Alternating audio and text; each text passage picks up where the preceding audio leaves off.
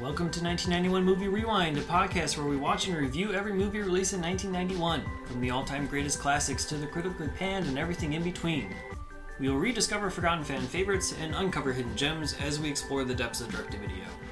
Join us in our celebration of the fun, unique, and diverse films of this highly underrated year. This week, we watched Cast a Deadly Spell.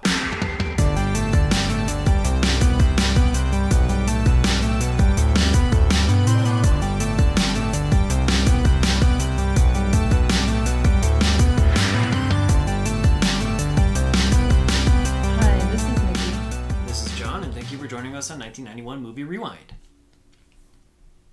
Cast a Deadly Spell takes place in an alternate universe version of 1940s Los Angeles, where magic runs rampant and monsters roam the city. Private investigator Phil Lovecraft, played by Fred Ward, is one of the few that refuses to use magic, and that is why he is hired to find and return a very special book that's needed for a very special ceremony happening in just 2 days. Screenplay by Joseph Doherty, directed by Martin Campbell, and debuting on HBO on September 7th, 1991. Have you seen Cast a Deadly Spell before? No, I have not. Me either. I don't know if I have heard of it until I was making this list. I don't recall seeing it on the shelves of the video store that I worked in. Would this have been released on? It was on VHS. Okay. Yeah, it was on VHS and then later on DVD. I think HBO says this was made for HBO.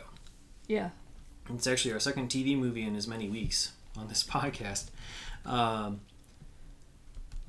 HBO, was obviously like a very premium subscription cable service, and it still kind of is, right? But that's less of an issue these days than it was in the past. And so I think to bring people into the service, they had to, release some of their stuff on video so that people who don't want to pay for the monthly service or aren't decided yet, they'll rent the shows and VHSs and movies and stuff to, it's like marketing material. Yeah. Sort of like, let's put Sopranos out on DVD. People who don't have HBO rent the earlier seasons. They're like, oh, I need to subscribe to this now. So, same type of thing. It was definitely on VHS.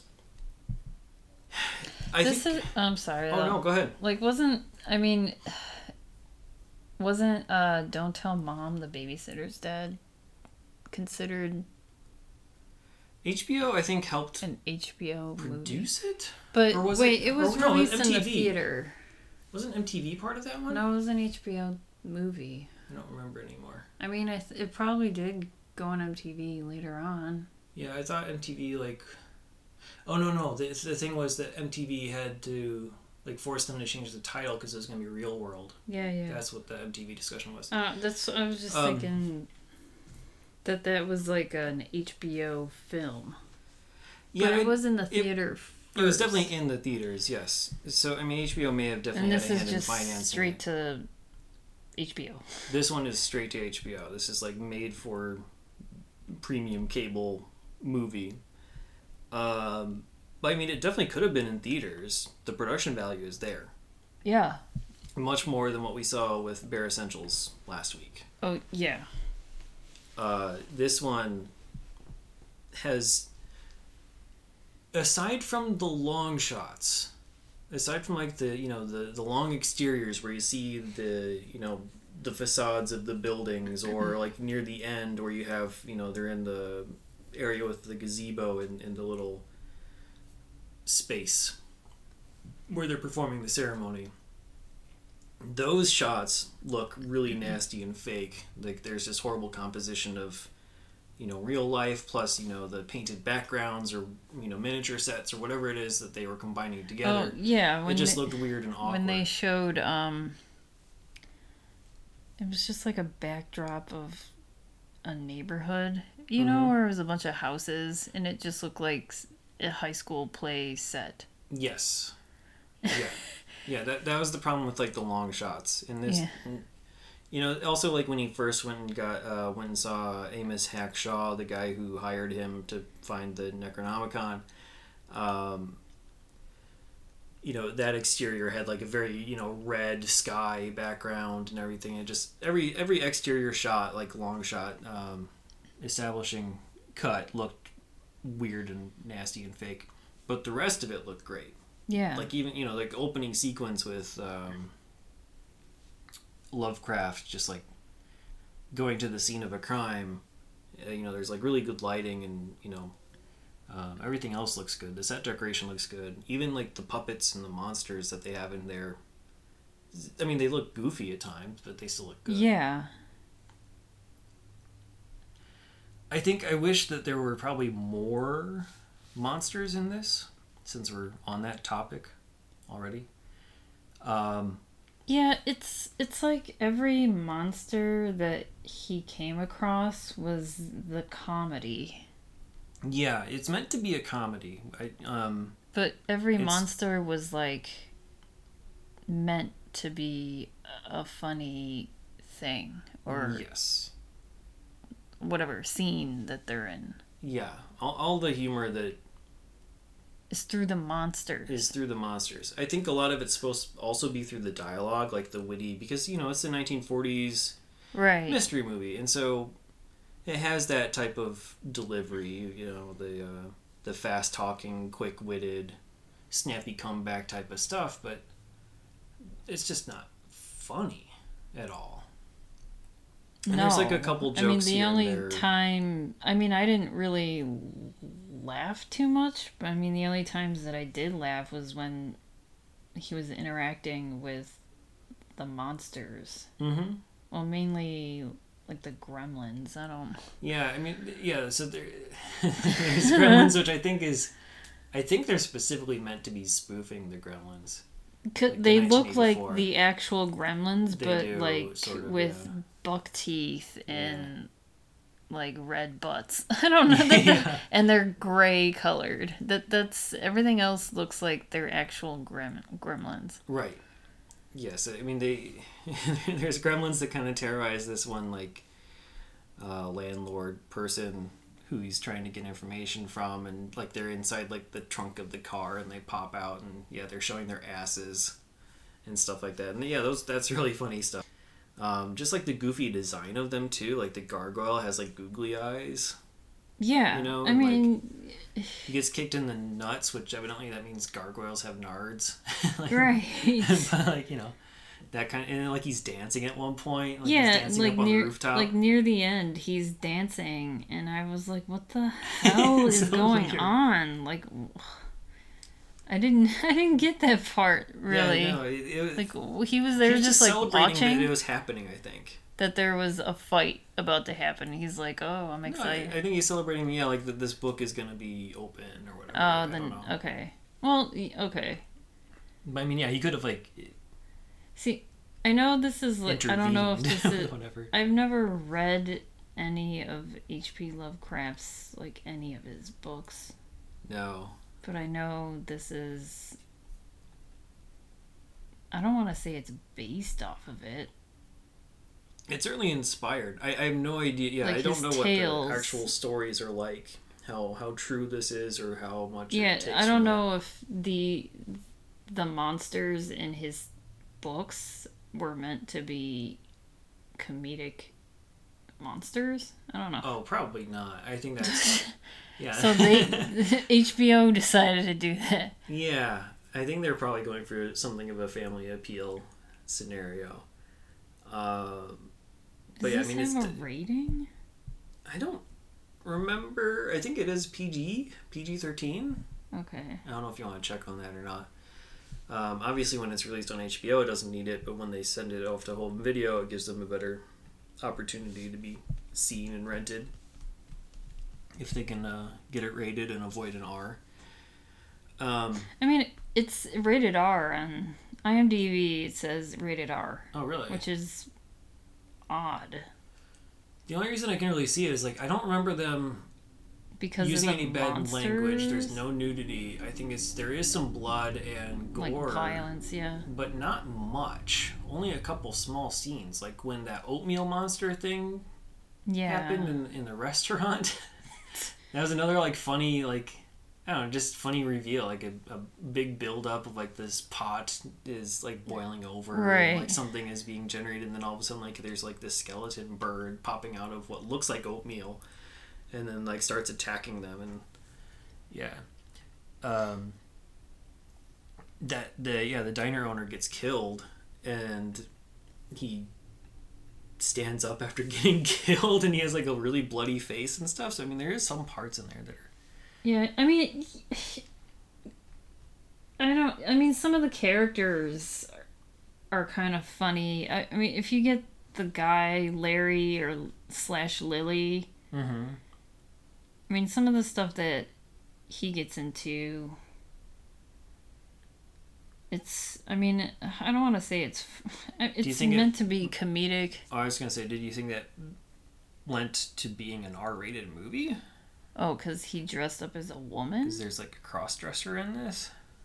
I mean, and this movie also gave me like hardcore Twin Peaks vibes. And because even with like the colors and tones, like everything's like very red.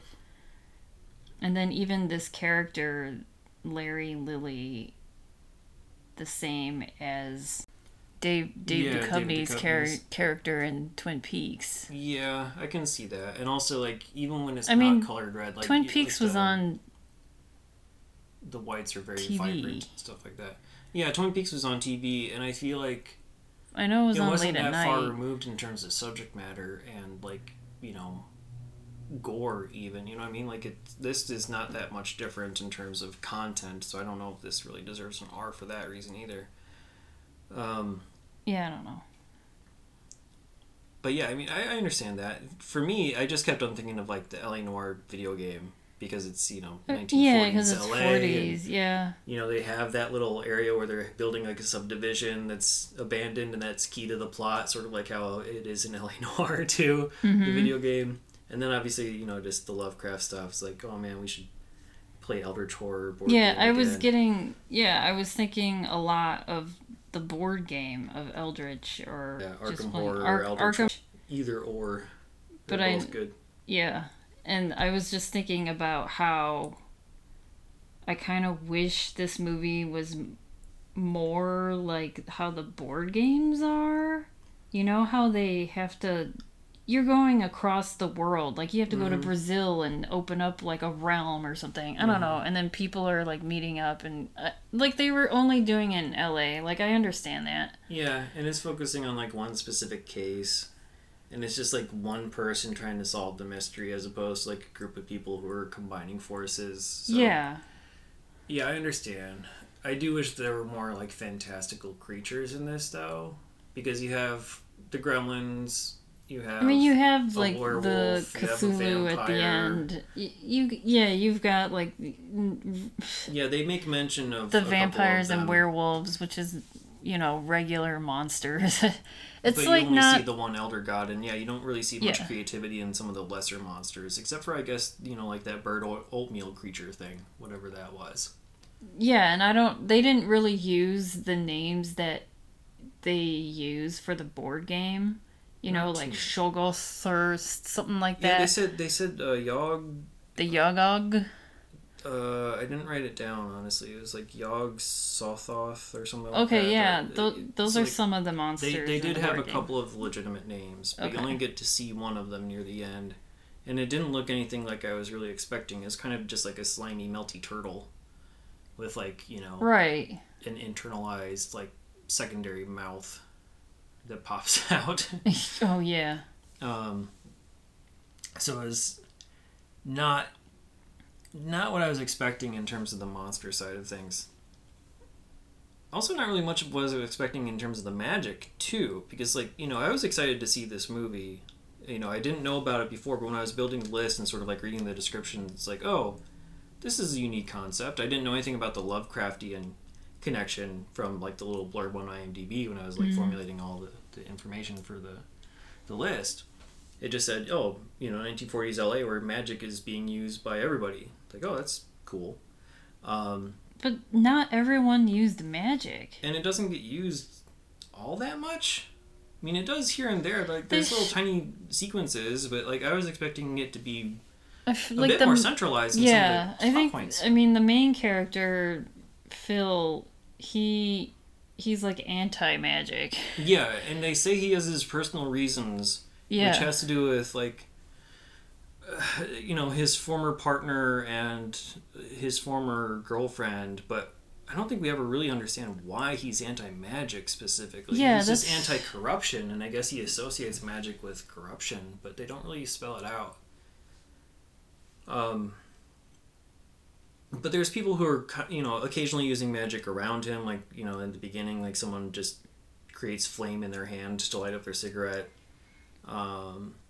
Yeah, when they go to the police office or when they're just going to that area, there's people opening drawers and stuff just by waving their hand. Exactly. And like retrieving a file just by, sitting from their seat. They just kind of reach their hand and the file comes out of the drawer and flies into their hand.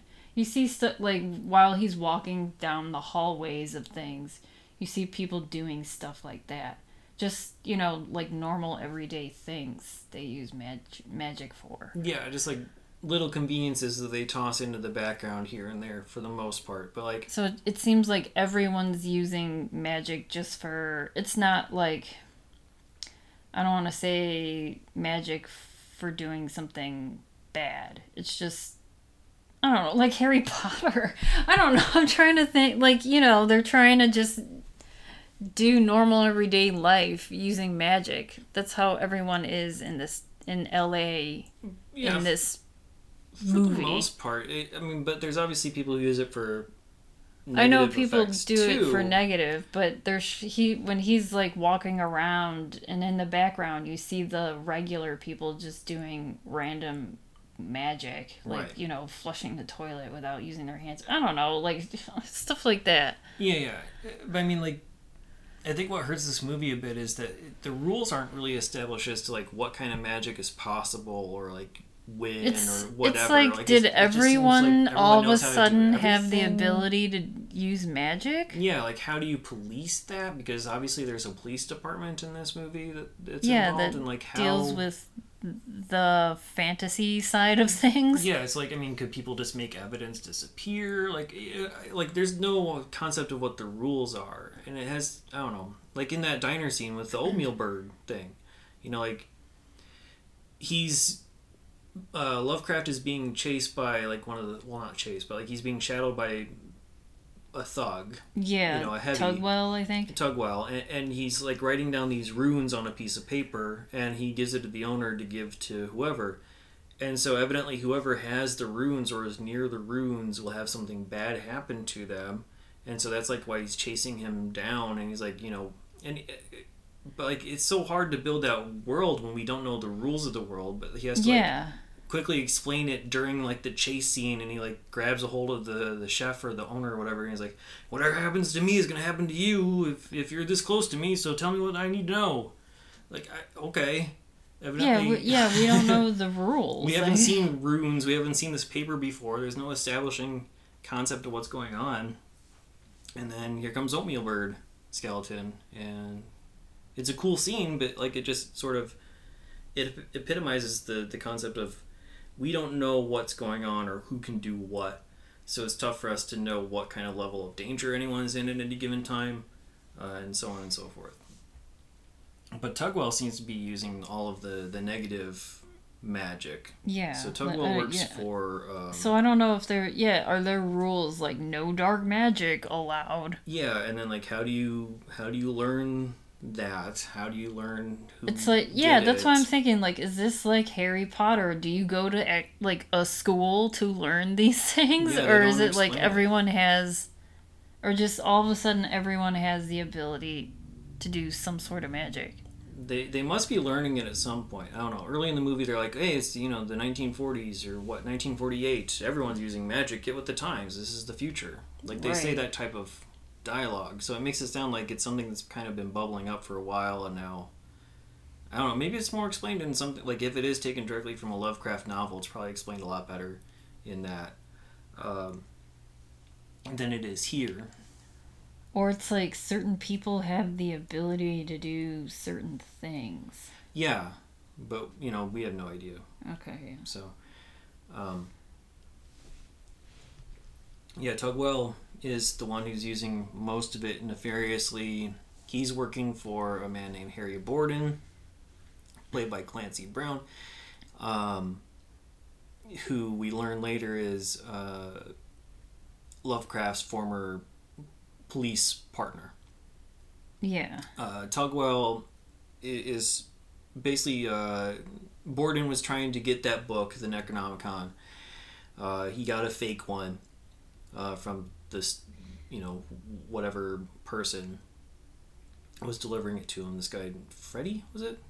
Mickey. Yeah.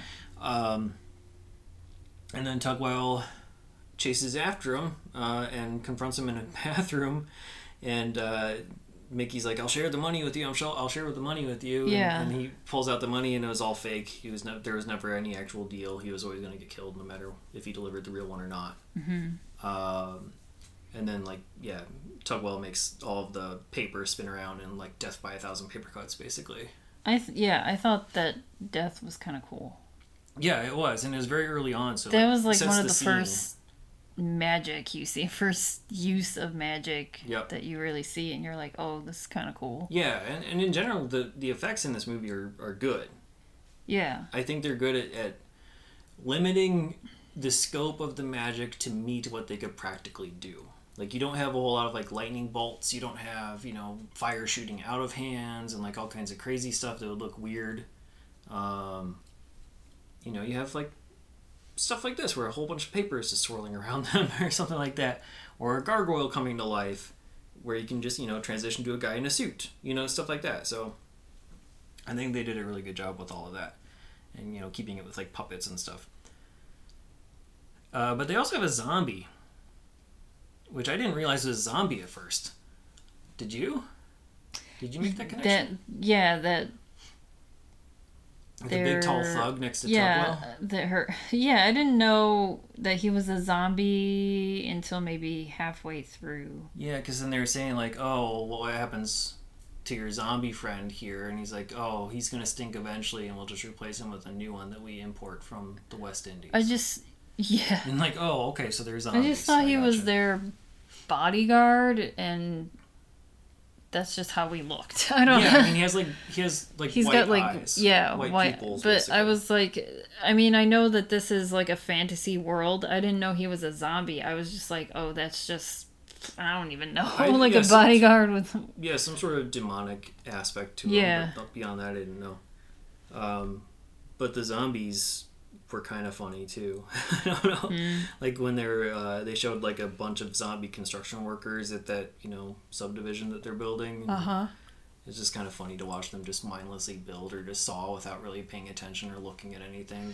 And I'm like, how I don't know. I was just like, how are zombies doing this? Yeah, I mean, it was vaguely I know racist it's fun. At the same time, yes, because they do have dark skin. Yeah, they're all people of color. They're all black, and you know they're forced to build houses. I was like, I don't know. Is this some like, I don't know. Is that a metaphor for something? Yeah, it could be a purposeful connection. But it was still just the actions that they were taking were funny, and how they were building things and just like falling over themselves was. Right. Yeah. Just kind of lazily doing anything. Yeah. Like how a zombie would. Yeah, it's like, why would you hire them? Like, because or they're just you know, make these people, and then how do they get these zombies? They don't know. You can just buy them and bring them across. Yep. Metaphor. Mm-hmm. So where are we with the plot? We kind of jumped all over the place. Yeah, I don't know. So yeah, there's two bad guys really. The one is the more obvious one, Harry Borden, Clancy Brown. He also has he owns a nightclub, and Connie Stone is the singer in the nightclub, and also his girlfriend, played by Julianne Moore, who we learn had also a history with Lovecraft. I guess they were previously romantic partners, and they all split. whatever, at some point. And so she becomes involved in the whole story and helps to feed Lovecraft information here and there. That's really what her contribution is for the most part, until near the end where you have all the twists and turns of the plot, which I don't know if we want to reveal or not. It's up to you. And then we also have Amos Hackshaw, who is the I don't know what he's supposed to be. He's very rich. He has like a mansion. He has like 30 different aquariums in his room. Where they have this initial meeting. He owns the gargoyle that comes to life and starts shadowing Lovecraft. Yeah. And he also has a 16-year-old daughter named Olivia, who we first see before we even meet Amos. She's out hunting unicorns on horseback. So Amos Hackshaw, he hires Lovecraft. Yes. To find Hackshaw's former chauffeur, who is Larry Willis, who stole the Necronomicon. Yeah. And it was more about getting the book back. He needs that book. Yes. Within 2 days by midnight, because there's a very important ceremony that has to happen at that time. Yeah, he's got like 2 days to get this. Yeah, so find Larry Willis to find my book, basically, is the goal. And no one's heard of Larry Willis. Yeah. Or pretends that they haven't heard of him. And so, yeah, we meet Olivia as well. And she's, like, super flirty right away. Yeah, and they said, what, she's, like, 15, 16? 16 years old. Okay. And I think part of it, it's one of those types of situations where it's like you don't know if you're supposed to trust the woman or not. Okay. I mean, that's sort of like, that is something of a recurring theme in noir movies, where you have this like mysterious damsel type of dame who may or may not be in distress, and can you really trust her? She gives off that vibe. And since she's also the daughter of the person who's hiring Lovecraft, it's also tough to know. Her flirtiness makes it sound like she maybe knows more than what she does, or that she may be involved in it somehow initially. That's the vibe I was getting early on. But yeah, I mean, I think that's also supposed to be like a funny sequence where he's throwing all kinds of like dry quips back at her while she's trying to flirt with him, and and it just didn't land, because the whole time I'm thinking like, this is like I don't know how old Fred Ward was at this time, but he looks like mid-40s to me. Right, yeah. But I mean, he was a former boxer, so he always perpetually looks older than he probably was. Against like this 16-year-old person. Obviously the actress was like 23 or 24 at the time that she played this role, but still, like 16-year-old versus like 40s. It was just kind of like, I can't really pay attention to the dialogue. This is just awkward. And then, he leaves, and it's like raining blood, which is also a nice little cool effect, I guess. Yeah. Very, very simple, because it's just, splattering red water onto a window pane, but it's still, like, unexpected to see that happen, so it's kind of cool. And so, yeah, then he just gets into his PI work. And I'd say, like, in terms of the mystery solving, the PI side of things, this was definitely better than V.I. Warshawski in that regard, if we want to compare it to the other private investigator movie that we've seen so far. Okay. I think like the mystery solving was better here. Well, yeah, because he was doing his own work and actually trying to figure stuff out. Yeah, and there was like clues that he was following and like interviewing people, whereas it seemed like just stuff happened with Kathleen Turner's character. Just kind of weird that we've seen 2 PI movies already too. Yep. So yeah, he gets involved in all those different characters that we talked about before. Has to escape the diner with the oatmeal monster. I keep coming back to that. And he eventually solves the mystery of who Larry Willis is. by learning that he's attached to this guy Mickey. Yes. Who's involved with someone named Lily Sirwar. And Lily works at the same club as Harry Borden and Connie Stone. So he's able to track Lily down. And that's when the first big reveal of the movie, which, depending on your perspective, is not so much a reveal, but that Lily Sirwar is Larry Willis. Mm-hmm. So I don't think that was probably too much of a surprise to either of us, because you see Lily early on in the movie. Yeah, we don't know. She's there at the train station. Yeah, we don't know. She doesn't talk. Who she is yet. We just see her waiting for someone. Yeah, well, it's pretty obvious that she's waiting for Mickey. Mickey leaves her a clue that says it's not safe here, run. Right? Yes. And that's basically all we get. She looks like she's just on the run. Yeah. And Tugwell and his zombie, I guess, find him. Yeah, find Mickey. But don't notice Lily or know that she's involved or whatever. Yeah, One they of the don't two know. or both. They don't know that Lily is Larry. They just saw Mickey, and that's when Mickey gets killed in the bathroom by paper cuts. Yeah. But now it's Lily's turn.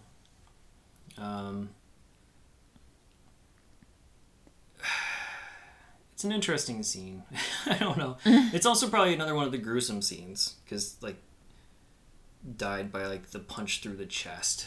So you have like the grotesque death scene. Yeah. Involved in that.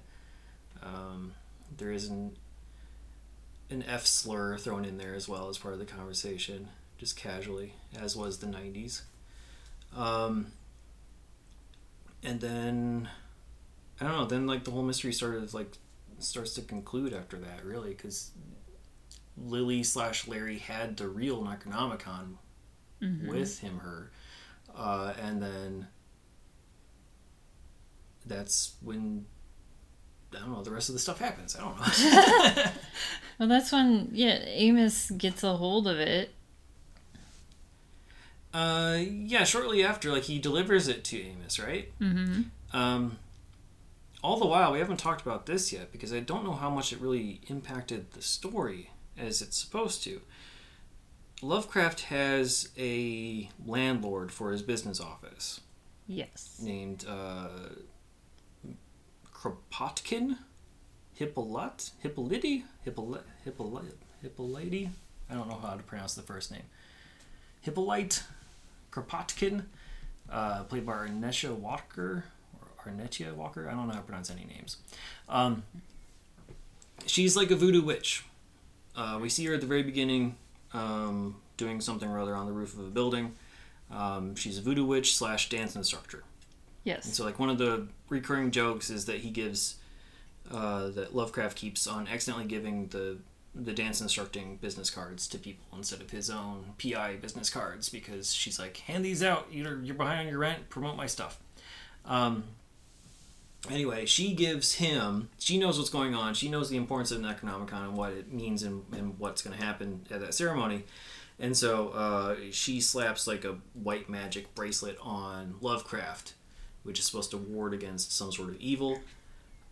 We never see it like activate, quote unquote. Yeah, like, we don't see it like glow, him or we don't use know it or that thing in use. Yeah, I don't know. I mean, it must have protected him in some way, but we don't know exactly how. They don't show it. Yeah. Or say that. I mean, she is the first person that we see when we watch this movie too, because you see her doing like a chant. Yeah. Or some sort for of her spell. dead husband Nikolai, that's up on the roof there. Mm-hmm. And then she also bails him out when he's taken to the police after the oatmeal bird murder thing happens. Because the police chief there is trying to get him to, help him out, and I don't know. And that's when we start to learn about his past and like how he used to be partners with Borden and all that kind of good stuff. But yeah, so he has the Necronomicon, he has the white magic thing.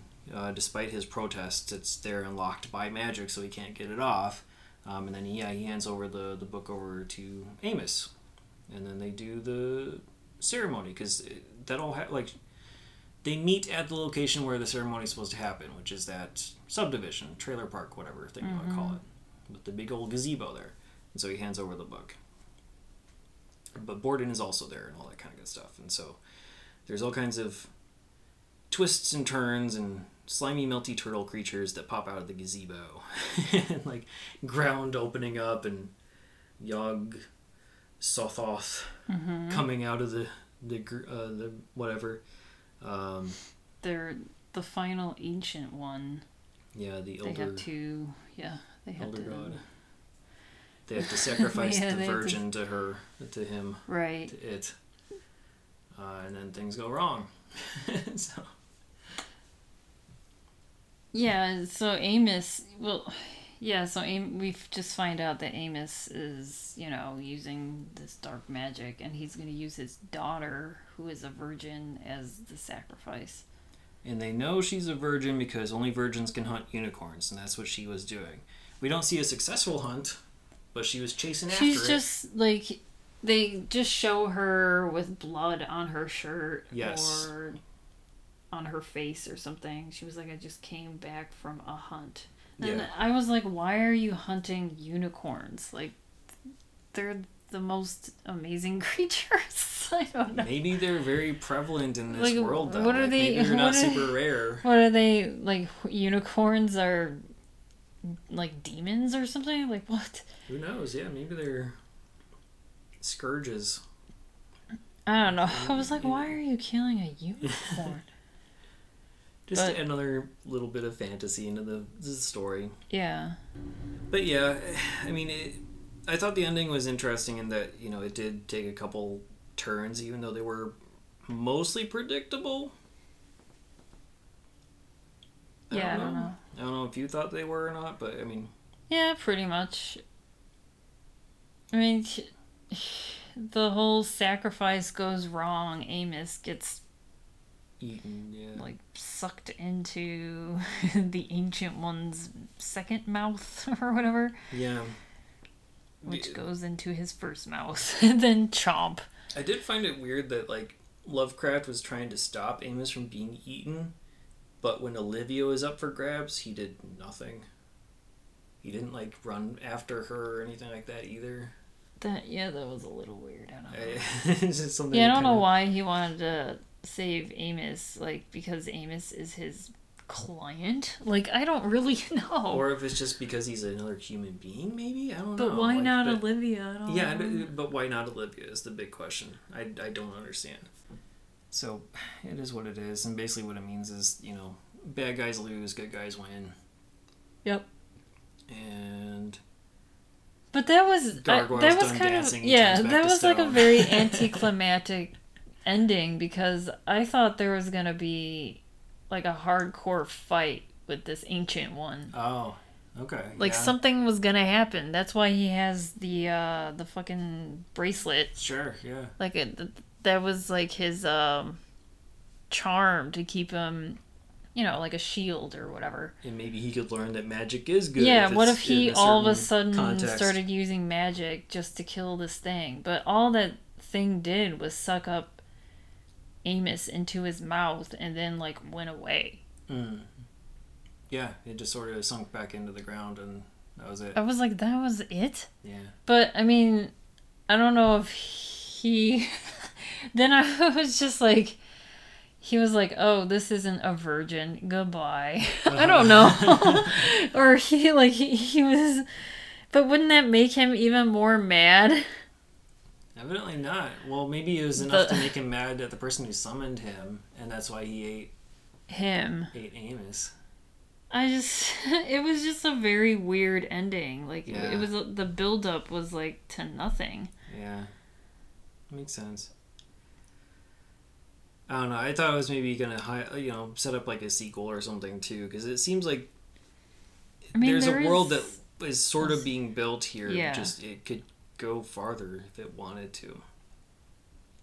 And there was a sequel to this movie. Yeah. In 1994 called Witch Hunt. So nothing, no way of knowing it's a sequel except for, I don't know, maybe the promotional material said so, but it starred Dennis Hopper and then Penelope Ann Miller? Yeah.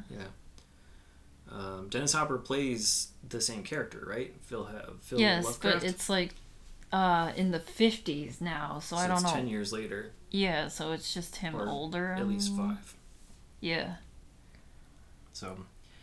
But, I mean, that much older? I don't know. Yeah, I don't know. I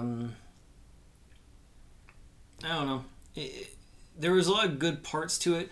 I think this movie falls under the same sort of trappings that a lot of, like, mixed genres and period pieces fall under, where, like, it's a cool concept of, you know, having, like, magic and monsters in this historical time period where we know it didn't exist, unless it's a huge, massive conspiracy or cover-up or whatever.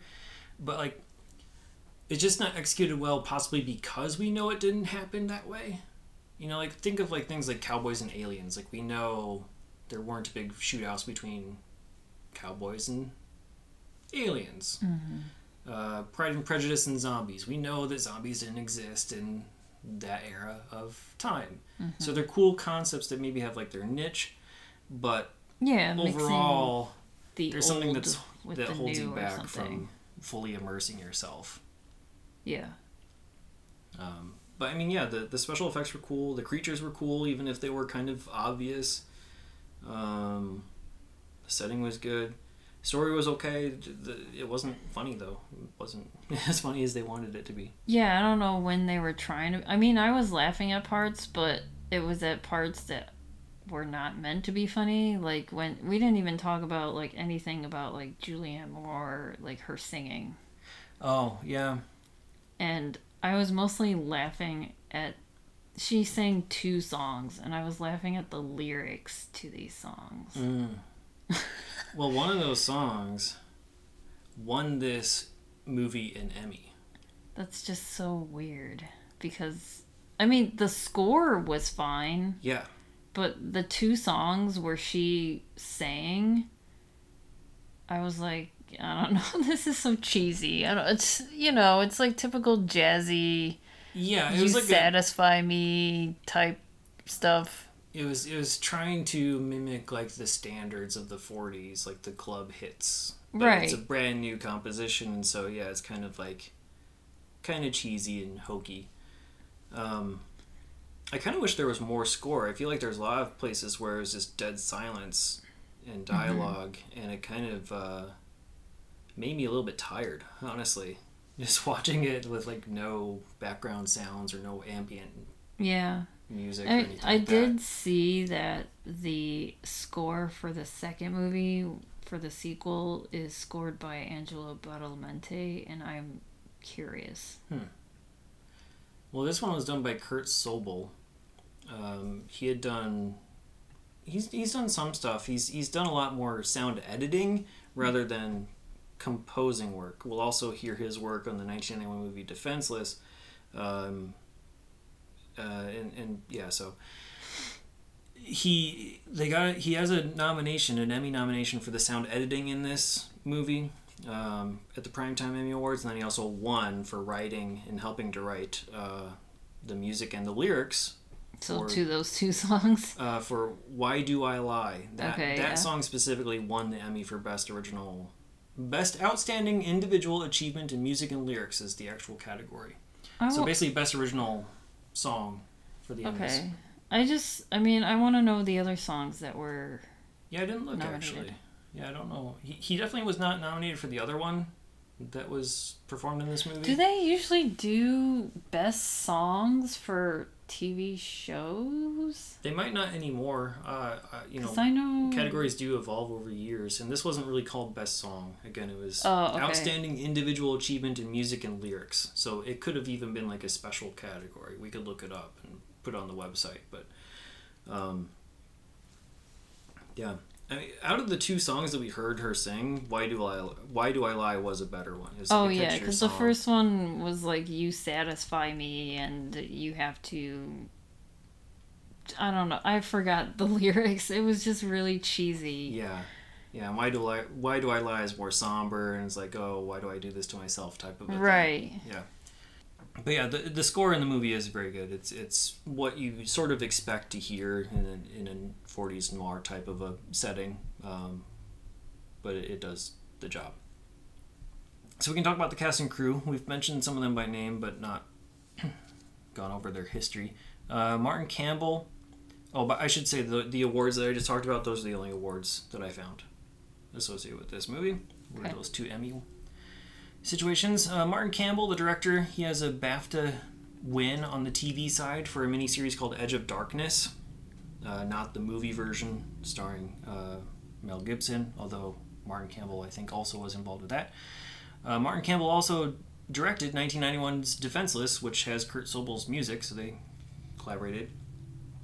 He's probably best known. He also did The Mask of Zorro. He also did GoldenEye and Casino Royale, so he's basically been at the helm of like the rebooting of the Bond series 2 different times. You know, the first Pierce Brosnan and then also the first Daniel Craig Bond were both his. So really interesting that he has that kind of pedigree behind him. Joseph Doherty, the writer, he is an Emmy winner for 30-something, and he has 2 more nominations for that show. He also wrote the 1991 movie Steel and Lace, and he also wrote the sequel, Witch Hunt. He's also done TV shows like Judging Amy, and most recently Pretty Little Liars is his as well. Which I've never seen, but I know it has like a pretty big following. People. This seems like it'd be much different than Pretty Little Liars. Fred Ward plays Lovecraft. He's in the 1991 movie The Dark Wind. I know him most for the Tremors movies. I don't know about you. Right. Henry and June, he's in The Right Stuff. Remo Williams, Escape from Alcatraz, Naked Gun 33 and a Third. He's also the dad in Road Trip. He plays DJ Qualls' dad in Road Trip. Mm-hmm. So he's been in a whole bunch of stuff. He's also in Shortcuts along with Julianne Moore, who plays Connie Stone. Julianne Moore, oh man, there's way too many awards and nominations to talk about with her. Oscar winner for Still Alice, nominated for Far From Heaven and The Hours in the same year. End of the Affair and Boogie Nights. She's an Emmy winner for Game Change as Sarah Palin. She also is an MTV Movie Award nominee for Best Kiss. Can you guess the movie?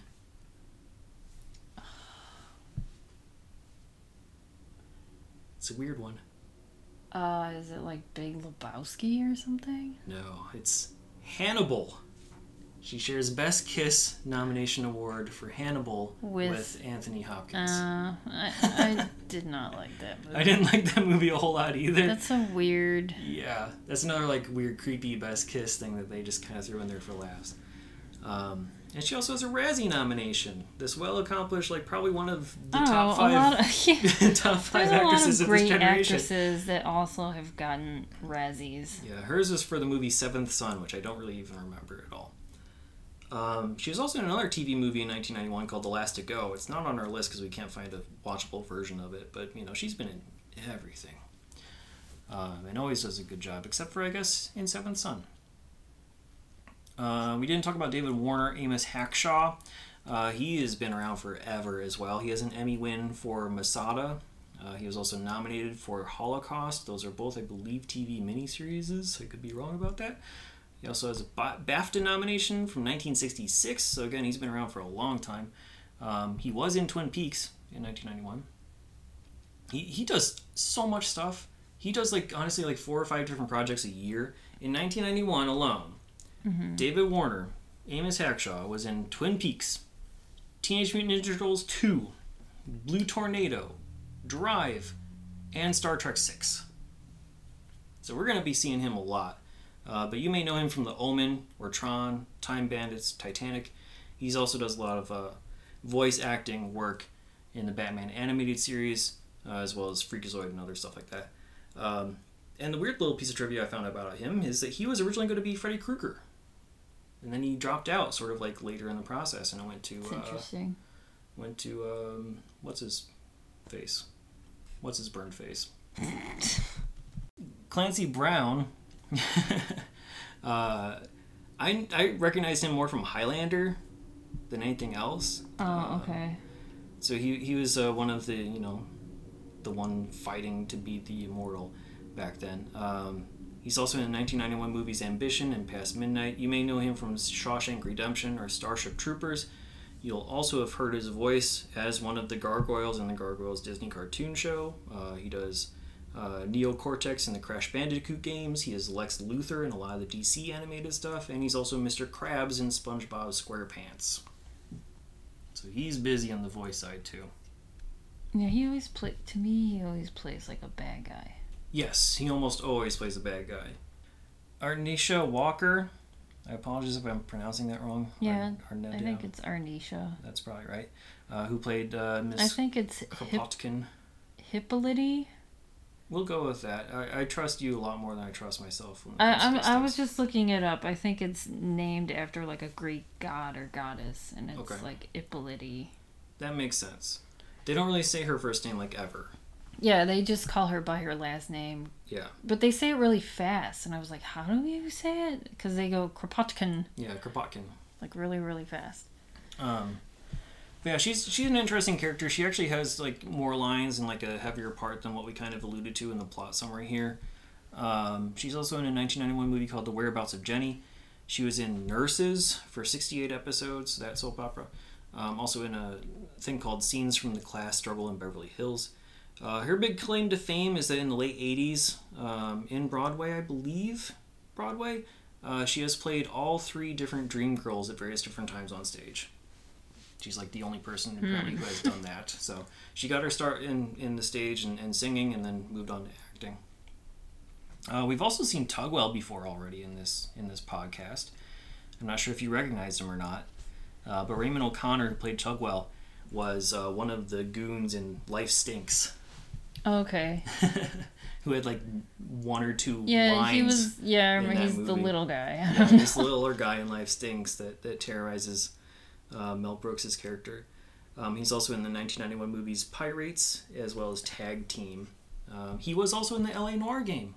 So we have our second person in L.A. Noire. Yeah, at least. There may be more that I just haven't mentioned or listed, but yeah. And then I think the other big person, I mean, some of these other people may or may not be worth mentioning, I don't know. But we're going to go with Becky Mullen, who was in a very small scene at the start. So in the opening scene, like the detective Grimaldi is like escorting this woman to the cop car. I don't remember exactly why. Oh, yeah, and then she punches him? Yes.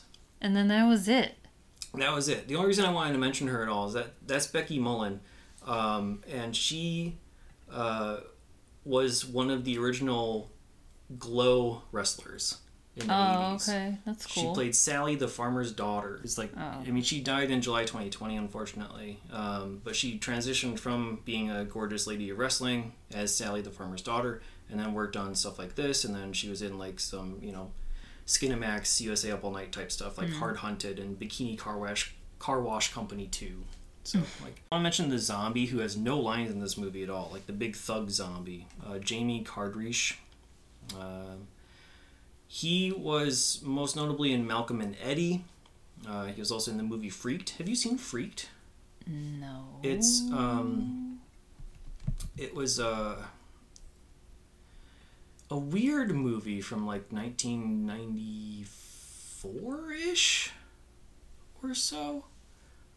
It's Alex Winter's like pet project that he did like after Bill and Ted, and it's like just like a bunch of like weird like goofy creatures and stuff. So he's in that one. He's also in Deep Cover and also House Party 1. He was also a wrestler, so I wanted to mention that because got the wrestling connection. He was a pro wrestler in the Pacific Wrestling Alliance, known as the Harlem Warlord. So we got 2 wrestlers in this whole thing. I'm not much of a wrestling fan, but it's just interesting that those things are there. And then, we'll talk about Larry Willis / Lily Serwar, which is Lee Tergesen. Did you recognize Lee Tergesen when you first saw? Not when he was Lily, but when he was Larry, I was like, oh, okay. Yeah, it took me, the face looked familiar. Honestly, it looked a little bit like Patricia Arquette in that first scene to me. When he was dressed as a woman? When he was dressed as Lily. And then, the second time we started to see Lily, I'm like, oh, okay, yeah, that's who that is. This is, near the beginning of his career. We know him probably best as Tobias Beecher from Oz. who goes through like a cross-dressing arc as well. Yes. In that show. I mean, yeah, he goes through a lot of shit. Yes, he goes through a lot of shit in like that show. Literally too. Yes. But if anyone's seen Oz, you will know. Yeah. There's a lot. Yeah, there's like, it's just interesting because there's a lot of people that are in the show Oz that we've talked about now, and it's just interesting. It's also, the HBO connection is interesting here too. It's like, I mean, in those days of like the Oz and the Wire, like there's a lot of cross-pollination between the casts. Like it seems like they have like a stable of actors almost that they just rehire over and over and over again. And like, I don't know, maybe HBO like knew of him from Cast a Deadly Spell and other stuff. And was like, okay, let's put him in Oz. It didn't start until 1997, so it's just, I don't know, it's just so interesting. Yeah. So yeah, Oz is what we know him best for. A lot of people will probably know him best from Wayne's World. He plays. He's like one of the friends. He plays Terry. Yeah, he plays the I love you man. Yeah. Type of guy, in that, and he's one of the guys who's headbanging to, in the backseat to Bohemian Rhapsody. Yes. But before this, I knew him most as Chet in the Weird Science TV show. I never watched that because I watched it some. It's really not terrible. I watched the TV show but had not seen the movie until like years later. Oh, see, I was obsessed with the movie, so I was like, this has no one I care about in the movie, so I don't care. He's good as Chet. He's a really good Chet. I don't know if that's available streaming anywhere, but it's I think it's worth watching. Like he's better than like Bill Paxton Chet. It's tough to say because Bill Paxton only gets like an hour and a half at most to be Chet. Whereas this guy had like multiple seasons and could do more stuff. So they're different, but you know, yeah. Anyway, we'll see Lee again in the other 1991 movies: Killing Mind, Point Break, and Acting Sheriff. This is when he's really starting to get his start in the acting world, and he has 4 movies this year. To true crime and pop culture, I guess. So I don't really have a lot of information because this movie was released 2 days before Solo con tu pareja, so a lot of the TV and music is a lot of the same. But I mean, this was a Saturday night, and you know, I tried to look up Saturday Night Live, and Saturday Night Live was still on, you know, it's summer break, I guess, and didn't come back until the end of September. We do not have the TV guide for this week either. Yeah, we didn't. I mean, I did look. I was looking up stuff about H.P. Lovecraft. The author, and there's a lot of stuff about him that's controversial. Okay. But I didn't really want to get into it. Huh? Do you know about like when he was active? Like what year ranges? In like the early 1900s. He died in 1937. Okay. So I mean, I just went online and I found a whole bunch of stuff about him. I was like, this is like a separate episode. And I was like, I don't even know if I want to get into it, but there is like controversial stuff like about his political beliefs, and he was also like a racist. Okay. So maybe that explains the zombies, but I don't know. I mean, if it's in the books, I guess, then maybe partly, but... Yeah, I never... Like, I think... I mean, I think a lot of people pre-1960s were more openly racist than they are now, so... But, yeah, I tried to read his books, and it's, like, very... I don't know how to explain it. Was it, like, dense? Yeah, I guess that's the term, because it's kind of like reading a textbook. I don't know. Oh. But yeah. I want to read a story. Mm-hmm. And just have like these magical things like sprinkled in. Yeah. I want to read about like some actual I don't know, like give me some monsters and stuff immediately. I don't know. I just couldn't get into I only tried one book, and I know he has a ton. I was just like, okay, I give up. But I do like Eldritch Horror. The board game. The board game. Yeah. Those are fun. Yeah, I mean, obviously a lot of Lovecraft stuff has popped up in the last 10 years or so overall. Yeah. This is kind of surprising to see it show its face. Yeah, from 30 years ago. Yeah. I'd be surprised if we have any sort of other Lovecraftian inspired thing. Oh, yeah. You know, in this list. In 91, yeah, probably. But I did look up some stuff that was on TV Saturday night.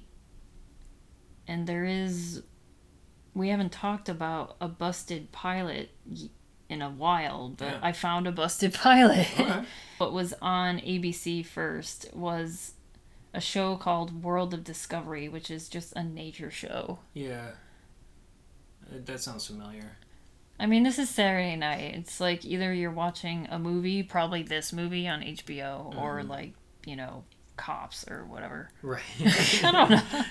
Like, there's no primetime TV shows happening. Yeah, they expect people to be out doing stuff on Saturdays. Yeah. More so back in those. Not really now, because you can. Yeah, now they try to tie you to the screen as much as possible. Back then they're like, oh, well, people have lives, so we'll just kind of throw let's junk just on play the TV a bunch of junk. Let them do whatever they're doing. Yeah. Then after that was The Young Riders, which we talked about before. That's that Western with Stephen Baldwin and Josh Brolin is in it. And on CBS, so they did have a movie on, and it was Police Academy 5. Oh. So if you were not watching Cast a Deadly Spell, you're probably watching Police Academy 5 on CBS. After that... I just wish we had a Police Academy movie in this. I know, there's like so many. Yeah, there's so many, and we missed it. Yeah. I think number 6 was in 92 or 93. Oh, yeah. Because 5 is in 88. Yeah, we just missed the boat. Yeah. Police Academy. I mean, Friday the 13th, I used to watch those movies. Yeah. Oh, yeah, we watched all of them. Every single one of them. So, okay, after that, this was at 10 p.m. So after Police Academy 5 was over, there was a busted pilot called Mimi and Me. Okay. Do you want to guess anything about it? Is Mimi the name of someone famous? No. Okay, then I have no clue. Maybe it's like Mimi Rogers or something. No. Like, I don't know. So Mimi and Me it's a crime comedy. So like this movie. Okay. The Gremlins? No, I don't. Well, no. This is like a really weird concept, but it didn't last past this episode. So it's uptight. It's about an uptight student orthodontist who meets a kooky and unpredictable free spirit by the name of Mimi and winds up pursued by a bunch of bad East German thugs. Okay. So it's like Dharma and Greg on the Lam. Yeah, like set in World War II? Really? I don't know. That's why I'm like, like, what the... Well, was it set in World War II? It doesn't say, but I'm just guessing because East German thug. Yeah. But I looked at, the person the actress who plays Mimi, her name is Terry Farrell. She was in Star Trek Deep Space Nine, so someone I know would probably know who she is. Okay. She was also in the show Becker. I was trying to find, I was like, I've never seen her. My parents watched Becker. I did not back in the day. The orthodontist was played by the actor Howard McGillen. I don't know him either. But he did a lot of random voice acting. Like, most recently that I saw, like, he did the singing voice for someone in South Park. Huh. It's always fascinating to me, like, the people who have, like, the on-screen and the voice acting careers. Like, he did a lot of voice for, like, he did... Well, he's not really credited as a person. He's just known as, like, part of the chorus or additional voices. Yeah, yeah. So even for the movie Beauty and the Beast and Hunchback of Notre Dame. So he's just done voice work. Just there for, like, filler. Singing. Or whatever, yeah. But yeah, that's what this was on. That's what this was about. So it was just like the one episode that aired. Yeah, it was a busted pilot. It's just, we sort of talked about it before. Where cool they just show it and they're like, okay, it didn't do well. Yeah. Even though it was on Saturday night at 10 p.m., so no one's watching this. Right, but they probably already passed on this series. We're like, well, we already paid for the pilot. We'll just play it's either like dead air or this cool. show. Yeah, exactly. And then, on Fox was Cops. 2 episodes of Cops, and then Totally Hidden Video. And then a show called Best of the Worst. Have you heard of this? No, but it sounds like it'd be another, like, America's Funniest Home Videos type of a clone. Sort of. I mean, this was hosted by Greg Kinnear, too. And then I was like, when was Talk Soup? Because wasn't he the first Talk Soup host? I think he was. So he was doing, like, Talk Soup and this. But this is a competition. Talk Soup might have been after. I think Talk Soup started... I think I looked this up, and Talk Soup started in 91 with Greg Kinnear. I didn't have E back when Talk Soup was starting, so... Yeah, I didn't really start watching Talk Soup until it was Jim Henson, but then it quickly became... Not Jim Henson. John Henson. John Henson. Yeah. The guy who went on to do Wipeout later on. Yes, John Henson, and then Hell Sparks. Like, I remember absolutely watching it around that time. Yeah, I don't think I probably even had the channel until, like, the Hell Sparks era, because we got channels late in our hometown. Our cable system was very behind the times. Okay, so this is a show that's a competition for the worst jobs in America. Okay. And hosted by Greg Kinnear, but then there's a Japanese correspondent on this, so I have no further information. It was okay. It was, and then there's like a trivia that said that this show was canceled due to a prank pulled by Rooster Teeth's Bernie Burns, and I was like, what? I've heard of Rooster Teeth, which came out like in the mid 2000s. Yeah, that's all I don't know who Bernie is because I don't know anyone in Rooster Teeth. I just know of that group. Right. So it was canceled due to that. Some prank, huh? So it's it was sort of like a punked type of a deal, maybe. Yeah, the show. Okay, I'm gonna read a review. Okay. They'll say this show starred Greg Kinnear, who was interesting in that it was an early reality-based show that highlighted bizarre contests. For example, they showed Japanese game shows like Endurance that were strange at the time, is an early influence of like Fear Factor. It was fun to see Greg, he was as a producer of the show, ended up as a host, where he's able to showcase his sense of humor that served him well as an actor. But yeah, it's like it kind of sounds Talk Soup-ish. Like, he's just watching Japanese game shows, right, and commenting on it. Yeah, we'll have to look and see if maybe there's like a YouTube clip of it or something somewhere we can post it on. I mean, it kind of sounds like early, because it's Best of the Worst, so he's probably getting really horrible TV shows and commenting on what's the best of the worst.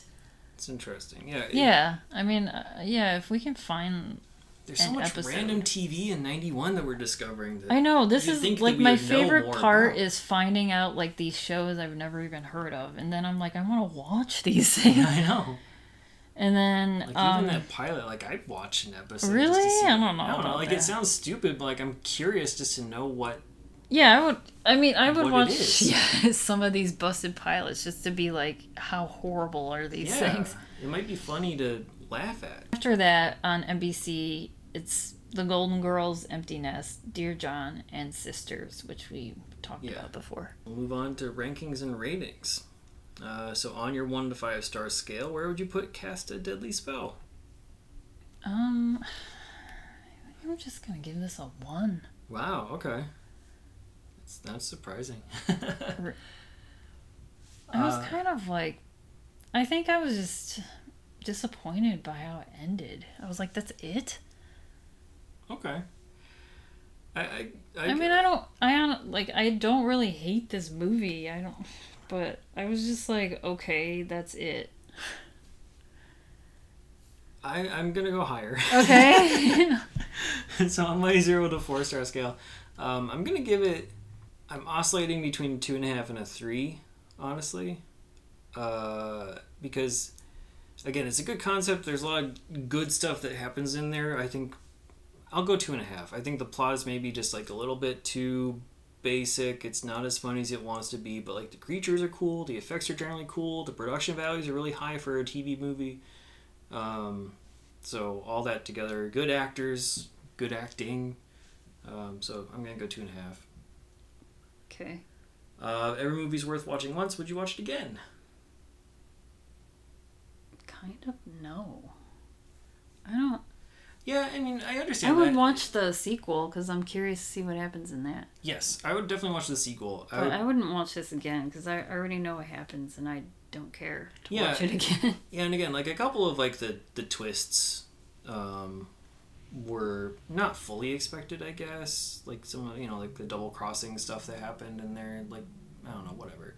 But yeah, we already know what happens, and I'd rather see some other like fantasy stuff of the era rather than this again, or the sequel. But if you out there want to watch Cast Deadly Spell, as of this recording in September 2021, it's available on HBO Max, digital rental, or as a VHS. As always, check your local listings.